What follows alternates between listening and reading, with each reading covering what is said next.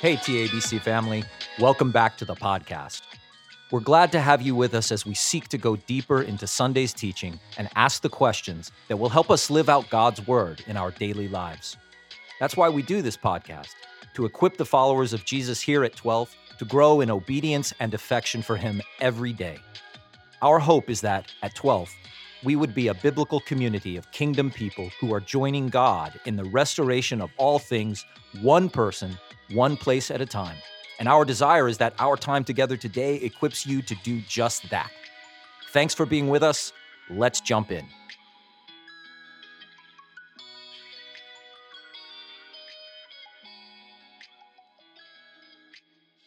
Hey, everybody. It is Garen and Jordan here to talk about Easter Sunday, April 9th. Garen talked to us about the name above all names, Hashem, Jesus, the resurrected Lord, and why his name is above all names.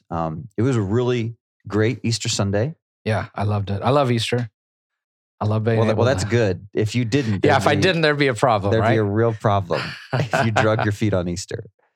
Did you guys have a good time Easter?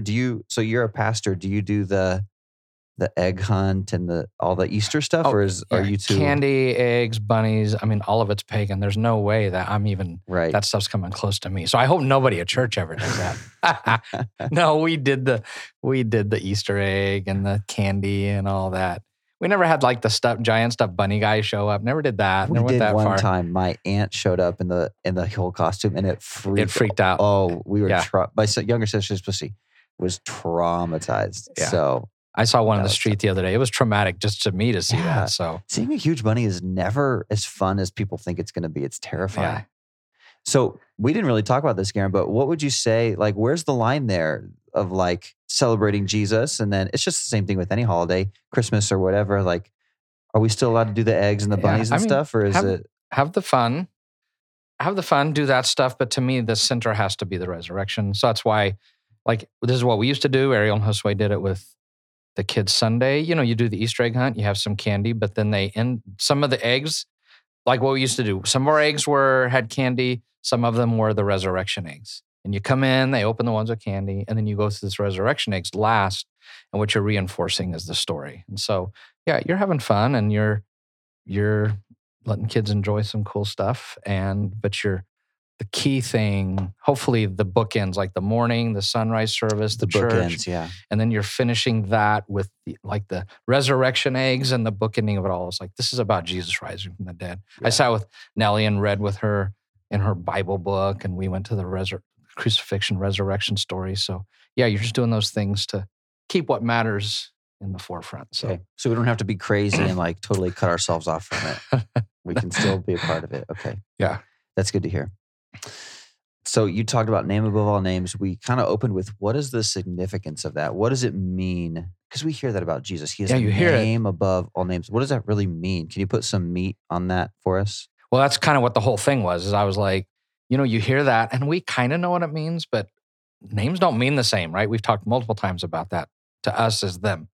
So it was more meaningful. That's why I was trying to set up, he had a name. It's I am who I am. It's Yahweh. And then when they read it, one of the two things they said, they would never say his name, the Jewish people. They would say Adonai, Lord, or they would say Hashem, the name. And so that idea for them of the name, and they called him the name because he was the name above all names, was me setting the table that's why Jesus called the name above all names, because Jesus is the Hashem. And that's why the early church called him that.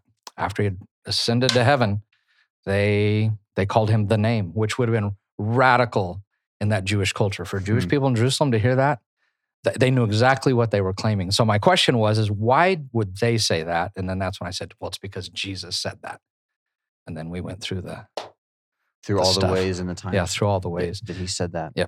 Exodus 3, we see God name himself Yahweh, right? I am. And so from that, we see all these things pour out of him, that he is personal, he is a creator, he's self-existent, he's timeless, he's eternal, he's unchanging, he's faithful. And so that's kind of what the whole theme of this name series has been about. Right. Is that I am blank, and just to see God name himself, yes, and others name him according to his different characteristics. Yeah, as they encounter him in their life circumstances. So that I am, and then ... the compound name, which Jesus takes up. And he's like, yep, that's true of Yahweh, and I'm going to do that for myself, which nobody would do, Right. but he did. So Hashem, you talked about it being used by Jesus. Is it, or not by Jesus, by the apostles? They called him After Hashem, Jesus ascends, the name. They say, we're not going to stop doing this because we follow Hashem. We follow the name. It's an honor to suffer for the name of Hashem. Just for the name. For the name. Do we see it other places in the Bible too, or is Hashem just used right there? Yeah, it's also I left this one out, in 3 John 7. I can go there really quick. Quick on my phone Bible, if you had a real Bible. But in 3 John 7, it says it again. And here's what it says about the people who are going out preaching. It says, it was for the sake of the name that they went out, receiving no help from the pagans. So again, that's another instance of they referred to Jesus as the name. In Acts 5, when the apostles say it is an honor to suffer for the name, is John among them? So, and John wrote 3 John, right? John wrote 3 John. So both he times, wrote the Gospel of John. He's the one who probably wrote. Well, he didn't write Acts, but he was there present. He was there with all of them, right. And they were all saying that. So, but he particularly took that to heart. Yeah. He in particular took that to heart.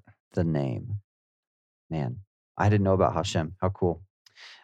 We went on and talked more about Jesus' claims to be the I am, and we saw that 7 times in John, Jesus claims. Well, there's a few things happening. There's 7 claims of Jesus to just be I am. Yes. There's 7 claims to be I am something. I am the gate. I am the good shepherd. I am the way, the truth, the life. Yep. And then John names Jesus 7 times at the beginning of John. Yeah, even at the beginning of John, he gives 7 titles to Jesus. So to John, this is really significant. 7 titles, 7 times he reports Jesus saying, I am ... 7 times he just simply says, I am. And again, so for Jewish people, the number 7 is a number of completeness. The number of 3 is significant.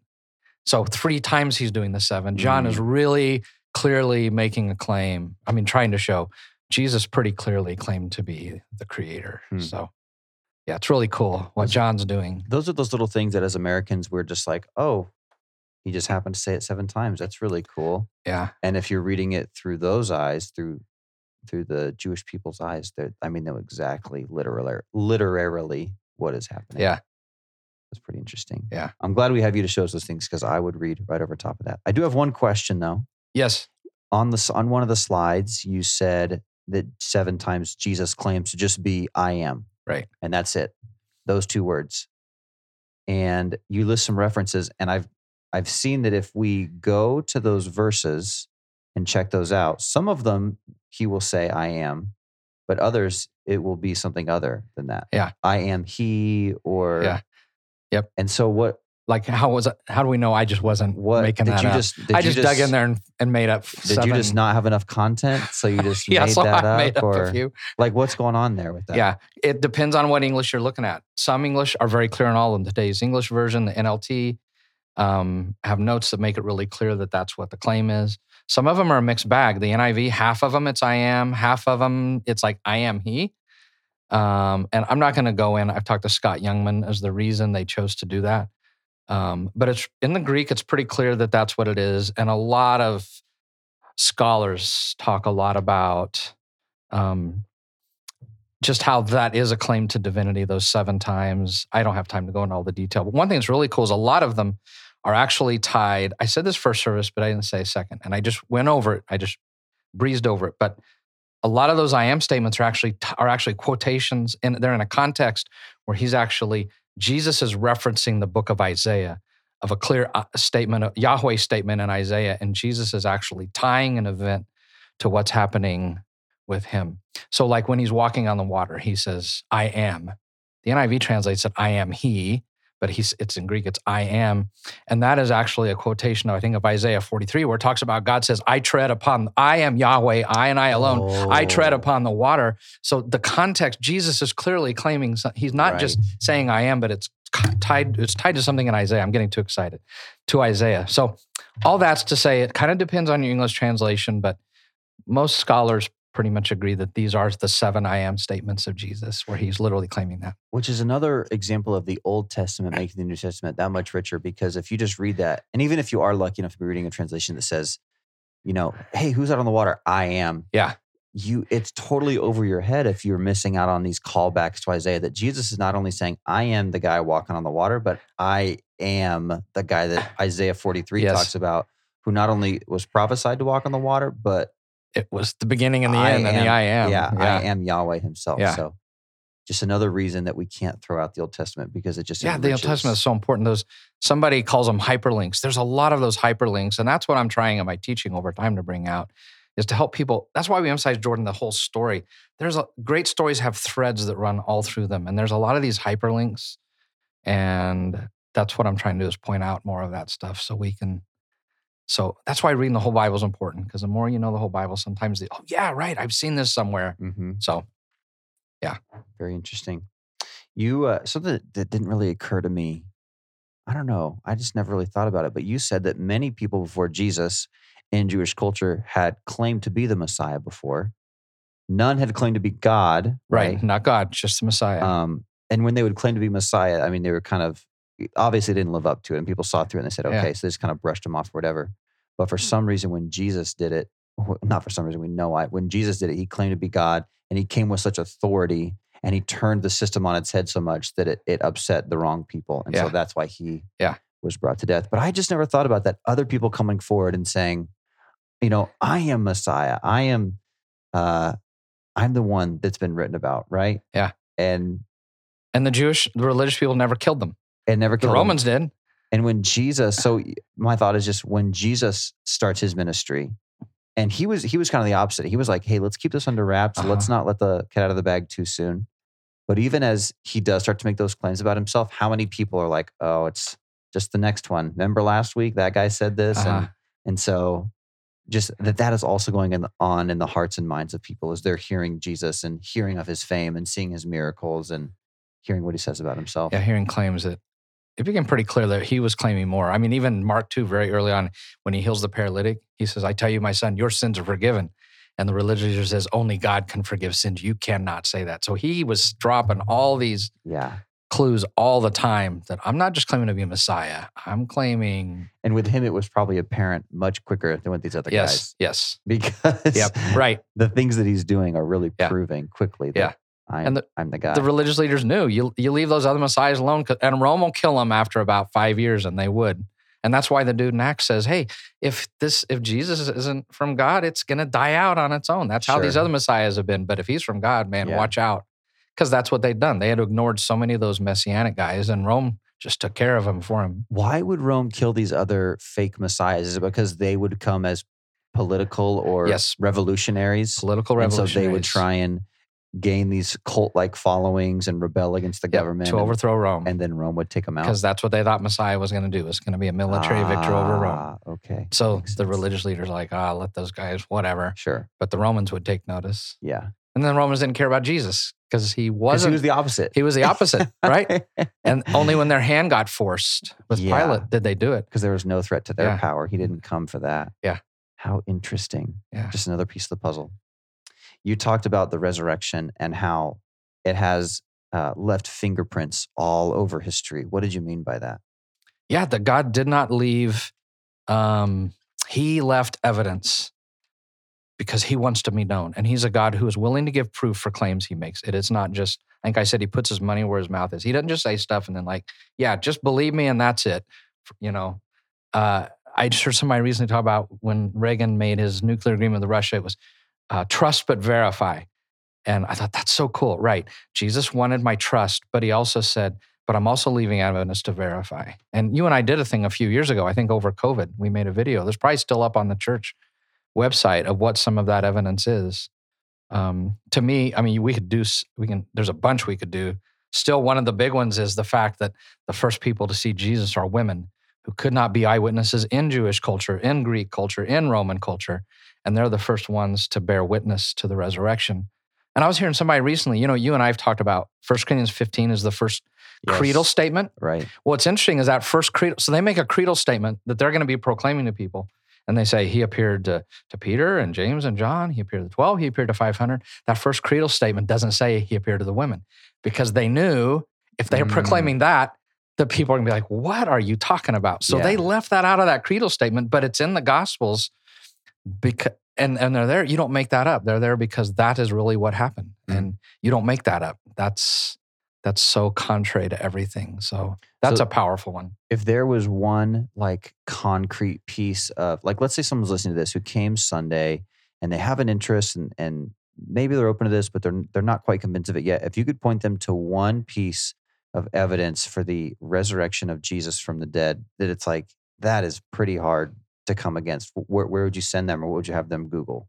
I think, to me, it's the statement of Josephus, who was a Pharisee, who was in the adversarial group to Jesus, who after Jesus said that something happened, and that the claim was, he wrote that he appeared to his followers. So Josephus writes that.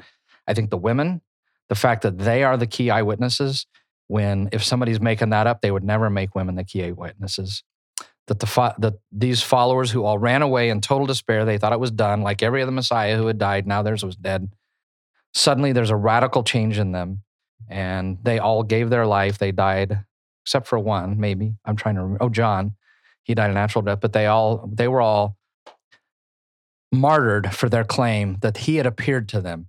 And that whole thing that you hear, that people won't die for a lie, but especially a group. If a group gets together and makes a lie, they're like, "Hey, we're all gonna lie about this." But whenever they start getting picked off one by one, finally somebody's like, "Hey, just kidding. It wasn't true. We made it up so that they can live." But they all went to death for him. Those are kind of the big ones. There's more. Yeah. What about for you?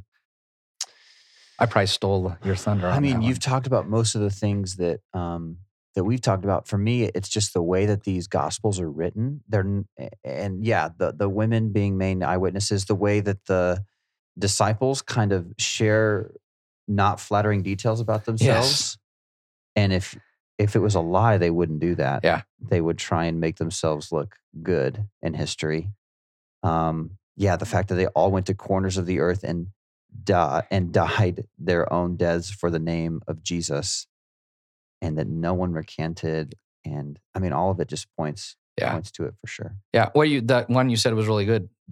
Mark is the recording of Peter's eyewitness history. And in Mark, Peter doesn't look good in the resurrection account, but yet he's willing to say that. Yeah. And because it's what happened. If you're making up a story, you're all going to be the heroes, but they're not the heroes. They're the anti-heroes, because it's not made up. And that's another piece of the evidence that this is real. And also, there's some things in the resurrection stories, and some of them that don't totally match up. And you're like, doesn't that seem a little contradictory?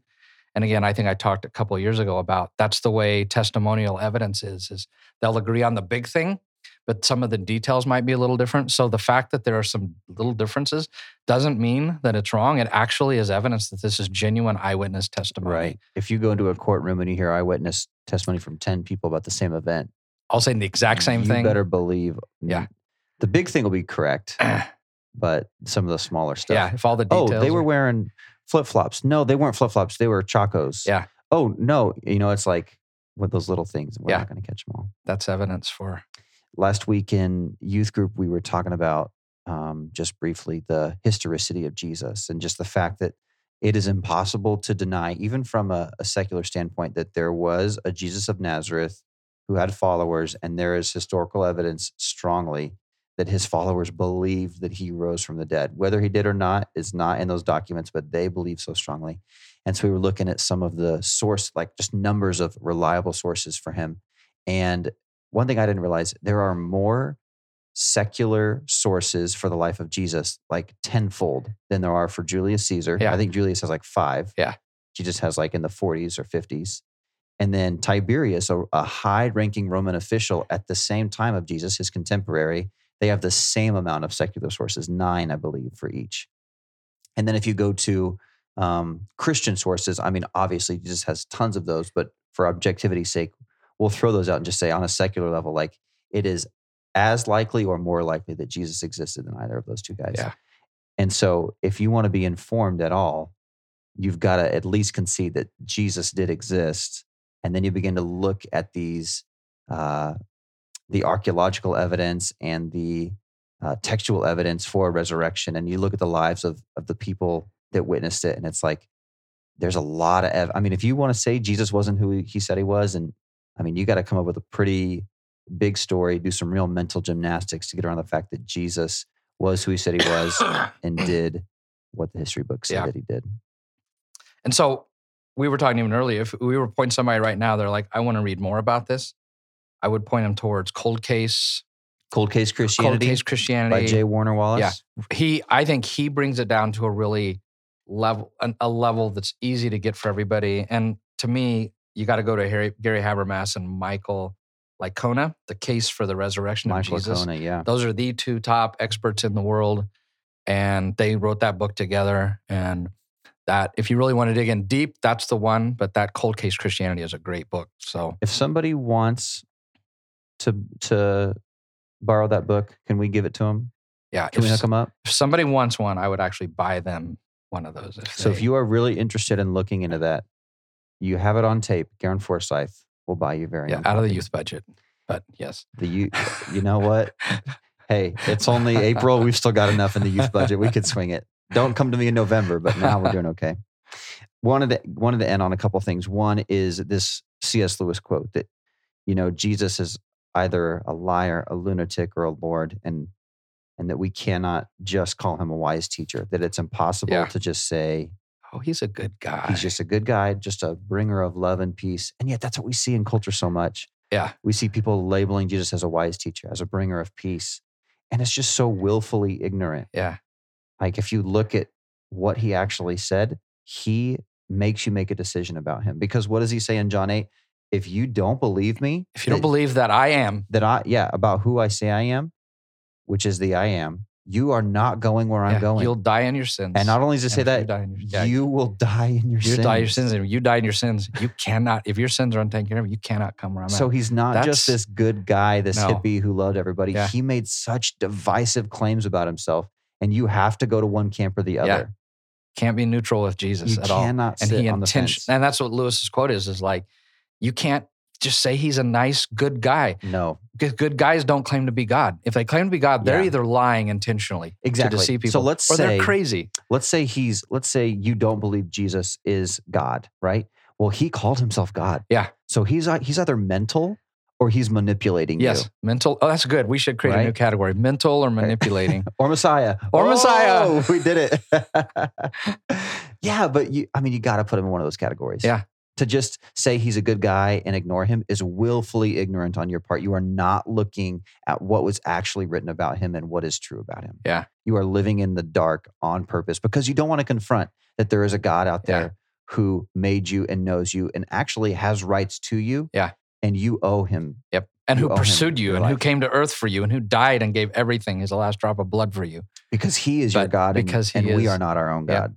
And out of pursuit. But it's in my court now. But if I don't want to confront that, then I'll just call him a good guy. And I'll just call him a good guy and I'll push him aside. But the problem is you can't do that because the reality is you're going to meet him one day and he's going to be like, I am the I am. And here's what I want to know. What did you do with that claim? And what did you do with me? Right. And if you're like, well, hey, you're just a nice guy who sorry, you're dying in your sin. You died in your sins. And you're not going to think he's a nice guy for long. Yeah. Because you're going to die in your sins. Yeah. He is a consuming fire. Yeah.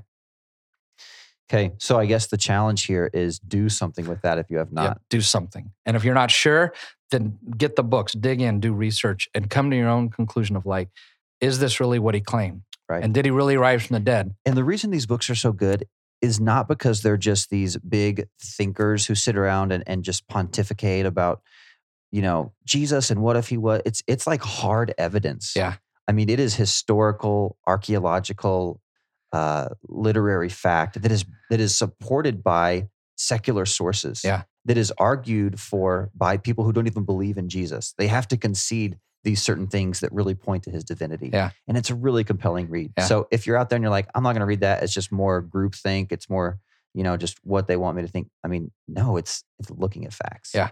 And you just read a book recently, Seeking Allah, Finding Jesus. Finding Jesus. By Nabil Qureshi. And this, because Muslims don't believe he rose from the dead. They don't believe he claimed to be divine, but these things convinced him, right? Oh my gosh, that book was so interesting because this guy, he really grew up as like Saul of Tarsus, like this student of students in the Muslim faith and knew everything and would just go around and demolish Christians because he knew more about his faith than they knew about their faith. So even though the facts were not on his side, he could use those conversations in a way to control people.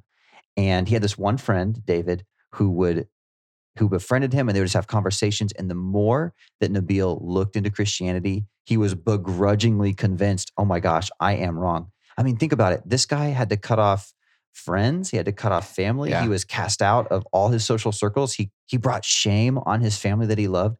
If Jesus was not real, he would not have converted. He did not want to. He was drug across by the facts. That Jesus is who he said he was. Yep. And he faced the reality of who he said he was, and he knew he couldn't be neutral. Yeah, exactly. Yeah. Yeah. So yes, I mean, that's what you read about when you see people interacting with the real Jesus and the real facts about him is, it's like, wow, I have not understood what is real. And so I have to do something with this.